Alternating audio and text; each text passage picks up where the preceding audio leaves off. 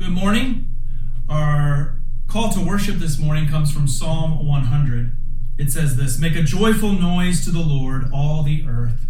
Serve the Lord with gladness. Come into his presence with singing. Know that the Lord, he is God. It is he who made us, and we are his. We are his people and the sheep of his pasture." This is the word of the Lord. Thanks be to God. Well, good morning. We always begin our time together hearing from God's word. It's a reminder that God is always initiating with us, that he is the one that condescends himself down to our level. He initiates with us. And so we begin our worship service, whether it's at home there with your family or whether it's in person, with God's call to worship. And so I'm glad that you're here with us this morning. And as people are beginning to log on, I just want to encourage you for just a moment to type something.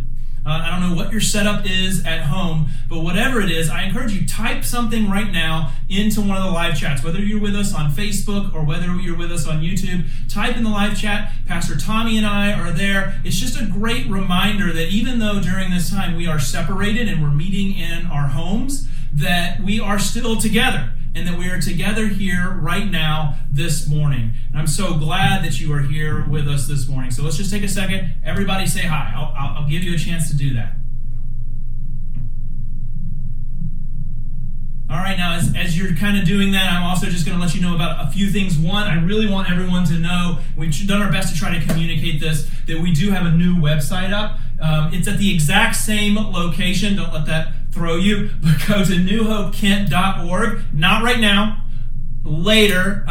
Go to that website and check it out. That is where you can get connected. And the idea behind the new website is we really want to connect with people. We want it to be more than just like a place that you go online and have a bunch of static information. We want our website and our digital presence to be able to connect us with people, because that is our mission. It's literally our mission statement, is that we want to be a church community whose purpose is to connect people to Jesus, to each other, and to ministry. And so I hope that you'll take a chance to go there. That if you want to request prayer, that's where you go. If you want to get involved with something, that's where you go. If you want to sign up for our newsletter, that's where you go. So please, I encourage you to take the time to go over there and visit the website. Now, as we enter into our worship service, God has initiated with us, and whenever you approach God, or whenever we approach God together, one of the things we recognize and we realize is how far we fall short. And friends, the gospel is amazing. It is the gospel that gives us the freedom to admit where we are wrong, where we have sinned, where we are broken, and to admit our desperate need for God. Because it is the gospel, the good news of Jesus Christ, that says no matter who you are, no matter what you've done, no matter where you continue to fail, your salvation, your identity, your worth is based on Jesus, his love, and his grace poured out upon you, and not our works. And so with confidence, we approach God and we confess the places that we do fall short. And so we're going to do a prayer of confession together. And I encourage you, especially if you're at home with other folks, that you can pause the video if you need to, or you can follow along with me, but that you say this together as a family or as a group of friends that are meeting together. So we're going to pray this prayer of confession together, and then we're going to pause for a moment of silent confession. So please pray with me. Oh God, these are your words. There is greater joy in heaven over one sinner who repents than over 99 who do not need to repent. I need to repent. My sins and my weaknesses are constantly before me. I am greatly in need of a shepherd to seek me. For this reason, I rely completely on the gospel. O Lord, I know I am straying sheep, and that you are the shepherd and the one who seeks the lost. I want to hold to this assurance. Help me, O God, for the sake of your Son, Jesus Christ. Amen. And I encourage you, just take a moment of silent reflection and confession to your God.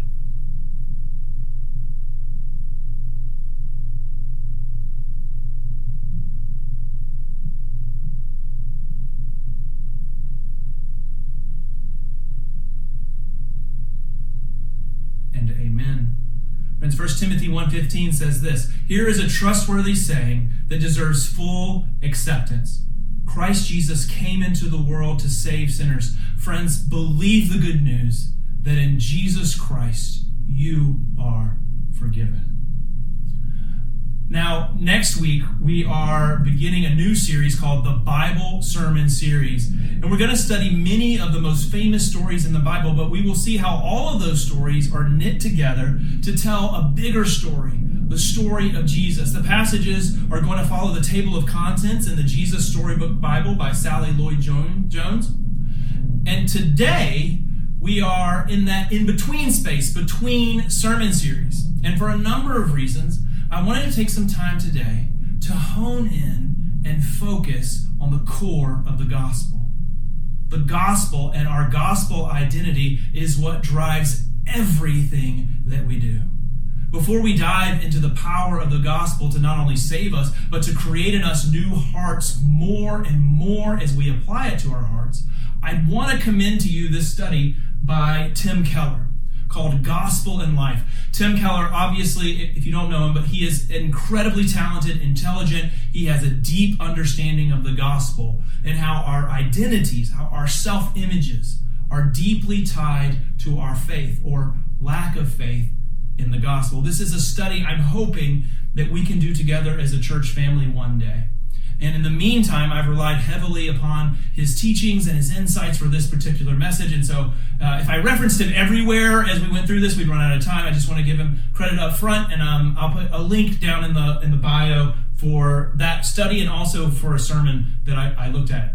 So we're going to look at different passages today. But the foundational verse is the first part of Romans 1:16, where Paul writes, "I am not ashamed of the gospel, because it is the power of God for salvation." When you stop and think about what is being said in this passage, it is amazing. The gospel is the power of God. The verse isn't, "I'm not ashamed of the gospel because it brings the power of God," or "it results in the power of God," or "it causes the power of God." It is the power of God. The gospel is God's power in verbal form. And the degree to which we get it, the degree to which we have faith in the gospel, it releases the power of God in our lives. And the degree to which we get the gospel wrong, or we don't fully embrace the gospel, is the degree to which we are robbed of its power. Now, for those of you who think that the gospel is just Jesus died for my sins, and yeah, I got that now, and I need to go on to something deeper. I was looking for something a little more advanced this morning. In fact, I remember one of my previous churches where I was called, we were doing the Gospel in Life study, and one of the small groups actually flat told me that they refused to do the study because they said, "We already know the gospel, and we're going to go and study something different. We've already got it down." If that's where you are, listen to the Apostle Paul in 1 Peter chapter 1, verse 12. "It was revealed to them that they were not serving themselves." And this they there, is referring to the prophets of the Old Testament that foresaw and spoke of the coming good news, the gospel. It was revealed to them that they were not serving themselves, but you, when they spoke of the things that have now been told you by those who have preached the gospel to you by the Holy Spirit sent from heaven. Even angels long to look into these things. Later in this same chapter, verse 20, Peter writes that Christ was foreknown before the foundation of the world, but was made manifest in the last times for your sake. Angels, who back with the prophets of the Old Testament, who before the foundation of the world have been looking at the gospel, are still not tired of it yet. And angels, by the way, just as a reminder, have an IQ, EQ way, way higher than you and I, and yet they long to look into these things. Why? Because the gospel is the power of God. Often, even though we understand the gospel enough, the principle to get converted, the actual way our hearts work isn't immediately changed. Though we have a new identity, we are saved, we don't immediately begin living according to the gospel. For every one of your problems, your fallenness, your brokenness, there is an aspect, an application, a reflection of the gospel with your problem's name on it. In fact, every sin, every problem we face is a failure to believe or to have faith in the gospel. All deadness, divisiveness, pride in the church and in our lives is due to the fact because at some level we are failing to believe in the gospel. Let me give you some examples. The first is a problem of sin that many of us, myself included, struggle with, and that is breaking the 9th commandment. If you don't remember, the 9th commandment is basically don't lie. We don't always tell the truth. You've done this before, right? You get a message or an email or a text from Elder Ed Baldwin, and he's asking you for help with maintaining the church grounds, to go out there for a work day to cut some grass, and you message him back and you say, hey, listen, Ed, I'd love to, but I really can't right now. When you actually really could go help. You're a liar. Or you don't message him back at all. That's usually what my go-to. Implying that you're so busy that you didn't even get the message, though you did. Again, liar. We don't tell the truth, which is basically, I don't want to do that. Why do we say that? Why don't we say that? We don't say that because we want to keep up the image, our self-image, that we are basically good people. We don't tell the truth because we don't want the people we lie to think poorly of us. Now, the real problem isn't that we lie. It isn't that we broke the 9th commandment. It's that we broke the 1st commandment. Thou shalt have no other gods before me. Whenever we have a bad surface behavior, ultimately it's a deeper failure to trust in God, in the gospel as our salvation and as our fulfillment, as the foundation for our self-image. The real problem when we lie is we are making something else our salvation, our hope, our meaning. In fact, I'm only tempted to lie when I'm not getting the thing I really, really need in that moment. Human approval. If I utterly believed the gospel, that it doesn't matter what anyone else thinks, I'm okay because of what Jesus thinks. If I actually believe that fully, there would be no incentive to ever lie again. If I'm ever tempted to lie, it's because there is a sin beneath the sin, which is always unbelief in the gospel. This is a difficult concept. Another example Tim Keller gives is when 2 different women around the same time came to him as their pastor, and both of them had teenage sons who were getting into trouble. They were doing badly in school, they were acting out, and they both had fathers who were completely remote and distant from the family. So the moms came in for pastoral counseling, and they were basically saying the same thing. It's one thing to ignore me, but now my husband is ruining my son's life too. So what did Pastor Tim say? Well, he said, forgive your husband. You're a Christian. That's what Christians do. We forgive people. And each woman asked in response, how? How do I forgive? And so he gave them a little book on forgiveness. I can give you one too if you want one. Now, husband number one, was better. He was just a better husband. And that wife was actually a far more active Christian, but she was unable to forgive. Husband number 2 was a far worse husband, and that wife was not nearly as active in the church, but she was able to forgive. Why? Well, for the first mother, her son was her whole life. Sure, she said she believed Jesus is my salvation, and she was certainly saved, but deep down in her heart, she said what many parents say, what I found myself saying: here's how you know if your life was a good life. Your child loves you, they are happy, and they have a good life. Being a good mother was a pseudo-savior. And so the first wife couldn't forgive, even though we are called to forgive, because she couldn't see that the smile of her son was vastly more emotionally valuable and important to her than the smile of God's Son, Jesus. Now, this doesn't mean she wasn't saved. She believed it at one level, but not at a deeper level. And until she did, she wasn't going to be able to make any progress. Let me give you one last example from the book of Galatians. Galatians is one of my favorite books in the Bible. In seminary, we translated it verse by verse, word by word in the original Greek, and it's a clear proclamation of the gospel of grace. And yet, interestingly, it was written not to unbelievers who had never heard the gospel, but to Christians, to people who were losing their grasp on it, the meaning and the implication of the gospel in their lives.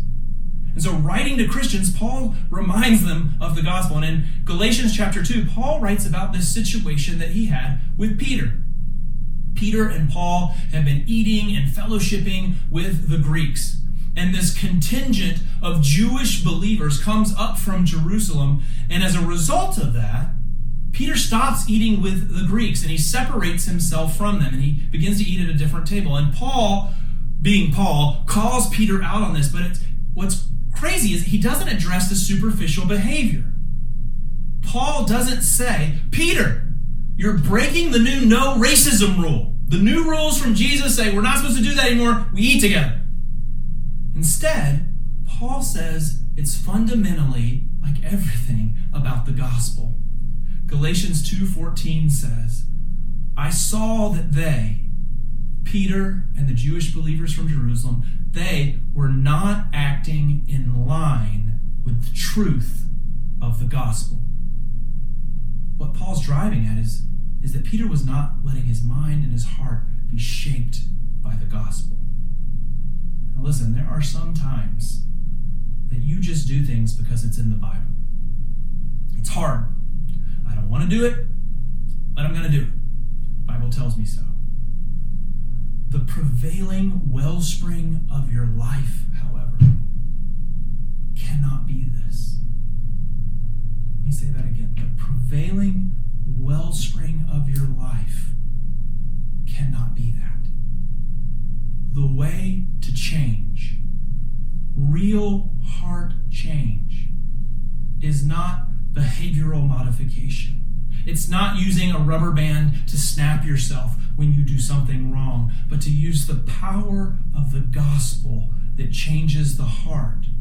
Because fundamentally, every sin, every failure is a failure to believe and apply the gospel. What are your reasons for obeying the rules? If it's fear and pride, then it's temporary. And really, you're simply restraining your heart, not changing your heart. The power of the gospel changes the heart. And it allows for lasting self-change as we become more and more like Christ, living out our new identity in Him. Now, as we talk about the heart, let's look at the different modes our heart can be in. And you know how cameras and other devices have different modes that you can twist and you can change. And in this one, you twist the knob on it, and there's a portrait mode, there's action mode, there's auto mode. I had to look this up. And if you're like me, you usually just leave it on one mode, auto mode, because you don't know what all these other modes are really actually doing or how they're different. You can switch modes, but there is a default mode. And the same is true for our hearts. There are 3 modes that our hearts believe and act according to. The first one is, I obey, therefore I am accepted by God. The second one is, I don't really have to obey anyone but myself. And the third one is, I'm accepted by God at infinite cost to Jesus Christ. Therefore, I obey. The first mode is the religious mode, or moralism. It's avoiding God by working very, very hard to be incredibly good, so you feel that God owes you and you earn your own salvation. The second one is irreligious mode, avoiding God as Savior and Lord, disregarding God's law. And the third, of course, is the gospel mode, trusting in God to save. Now, of course, if I gave a pop quiz, I'm sure that all of you watching, myself included, would choose number 3. This is what we believe. But does your heart? At the deepest levels, our hearts say, if I'm good enough, if I'm kind enough, if I reach my standards and live up to them, then and only then am I valuable and significant. Is that the language of your heart? If it is, that's the basic operating principle of religion. Christians who know the gospel in principle and who have been changed by it, nevertheless, like the Galatians, continually revert to work righteousness and self-salvation in a myriad of subtle and not so subtle ways. In fact, a basic insight of Martin Luther, famous reformer, was that religion is the default mode of the human heart. Martin Luther says that even after you're converted by the gospel, your heart will go back to operating on the religious principle unless you deliberately, repeatedly set it to gospel mode. Examine your heart and you will feel this tension. It's one of the reasons that my favorite hymn is Come Thou Fount, and particularly the verse that says, prone to wander, Lord, I feel it. Prone to leave the God I love. Here's my heart, oh take and seal it. Seal it for the courts above. This then is the basic cause of our spiritual failures, our uncontrolled emotions, conflict, lack of joy, and ministry ineffectiveness. We believe the gospel at one level, but at deeper levels we continue to operate in our day-to-day as though we are saved by works. If you are operating in religious mode, your heart's default mode, this is how you try to change, to affect change in your life. This is what you would do. You lie to someone, like we talked about earlier. Maybe it's a small lie. You realize it. Maybe Elder Ed calls you on it. And you say to yourself, bad Christian. Oh, I'm such a bad Christian. I need to tell the truth. Tell the truth, Samuel. Then you buy a bracelet that reminds you to always do what Jesus did, or an app. If you take this approach, you'll probably be good for 3 months, and back it will come again. Whatever it is that you struggle with, your actions don't really change the heart.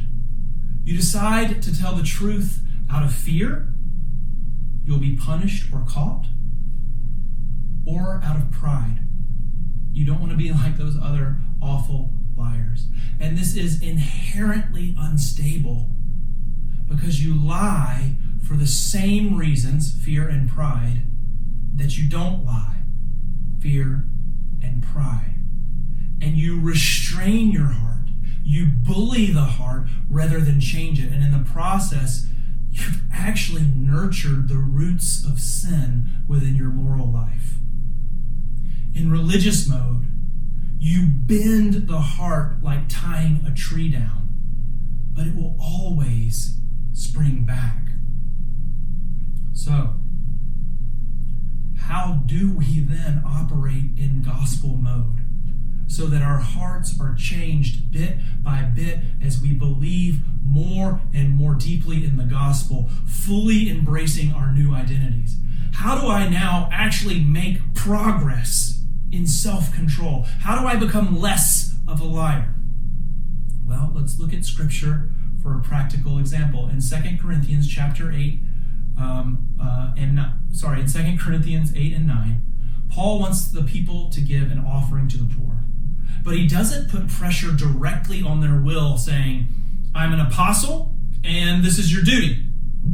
What's interesting is he doesn't put pressure directly on their emotions either, telling them stories about how much the poor are suffering in Jerusalem and how they have so much more than those sufferers, and so shouldn't they give to help them? Instead, Paul vividly and unforgettably says in 2 Corinthians 8:9, you know the grace of our Lord Jesus Christ, that though he was rich, yet for your sakes he became poor, so that you, through his poverty, might become rich. You see what he's doing? Paul brings Jesus' salvation and the gospel into the realm of money and wealth and poverty. He reminds them of the gospel. Paul is saying, think of Jesus' costly grace until you are changed into generous people by the gospel in your hearts.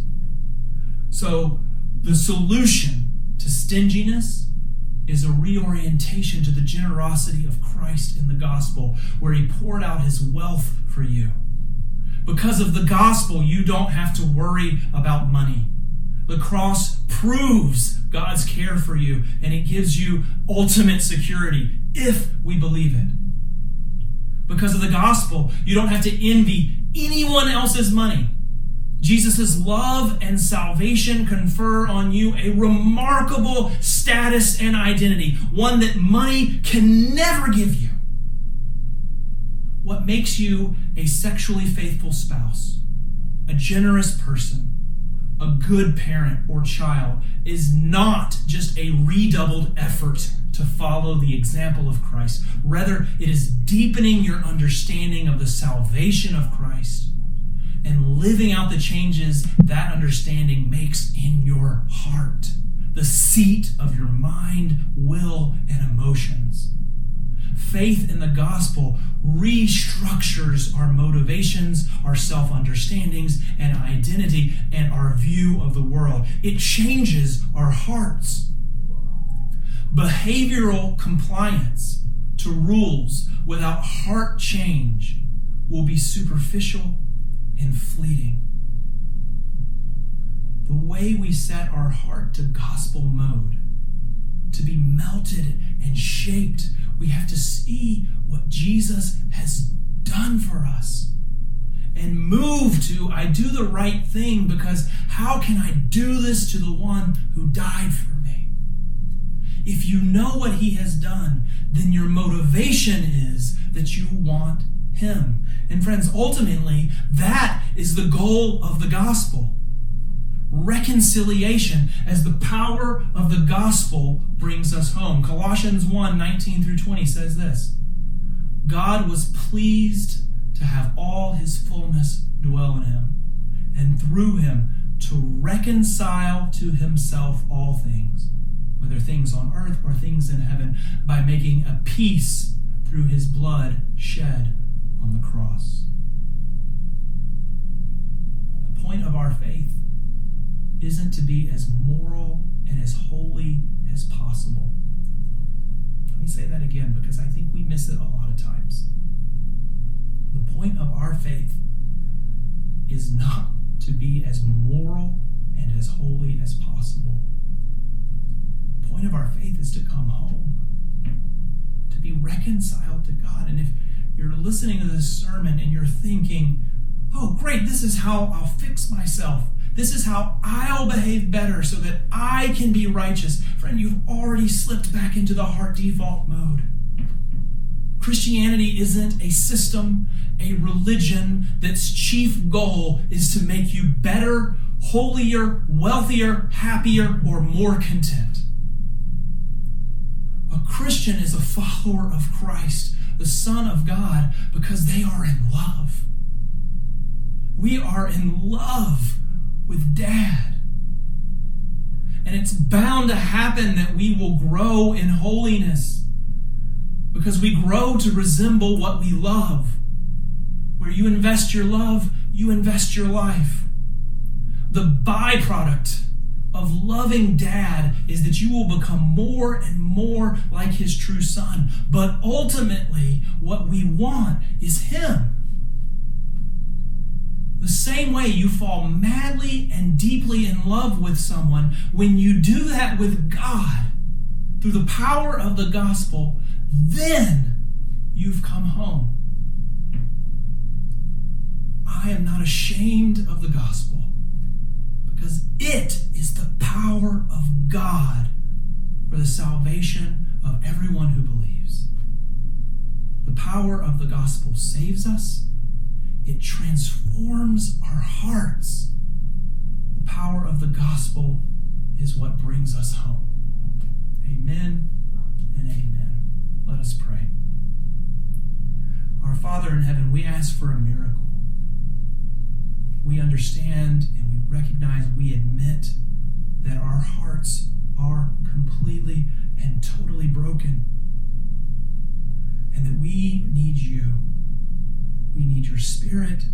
We need the truth of the gospel to penetrate into the darkest recesses of our hearts so that we might come home.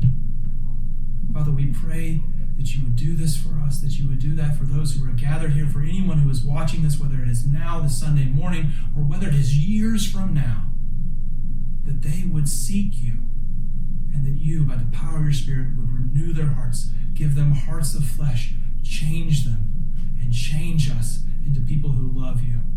We pray these things in Jesus' name. Amen.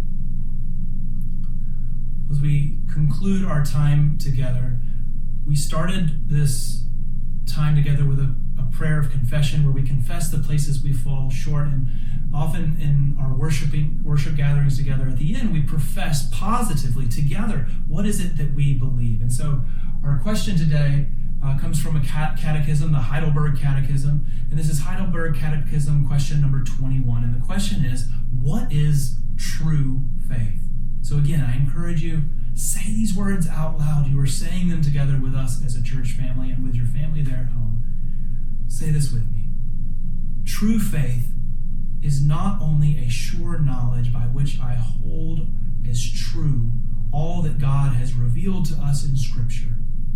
It is also a wholehearted trust which the Holy Spirit creates in me by the gospel, that God has freely granted not only to others, but to me also, forgiveness of sins, eternal righteousness, and salvation. These are gifts of sheer grace, granted solely by Christ's merit. Friends, thank you again for joining us this morning. If you want to talk to a pastor more, again, whether you're watching this now this Sunday morning with us live, or you're a friend that someone has shared this sermon with, and by the way, I encourage you, share these sermons with everyone, especially this sermon's focused on the gospel message. Take a moment, click the share button. If you don't know what that means, that's okay. If you want to talk more about the gospel, if you want to talk more about Jesus, please email us. My email is samuel@newhopekent.org. You can email Pastor Tommy too.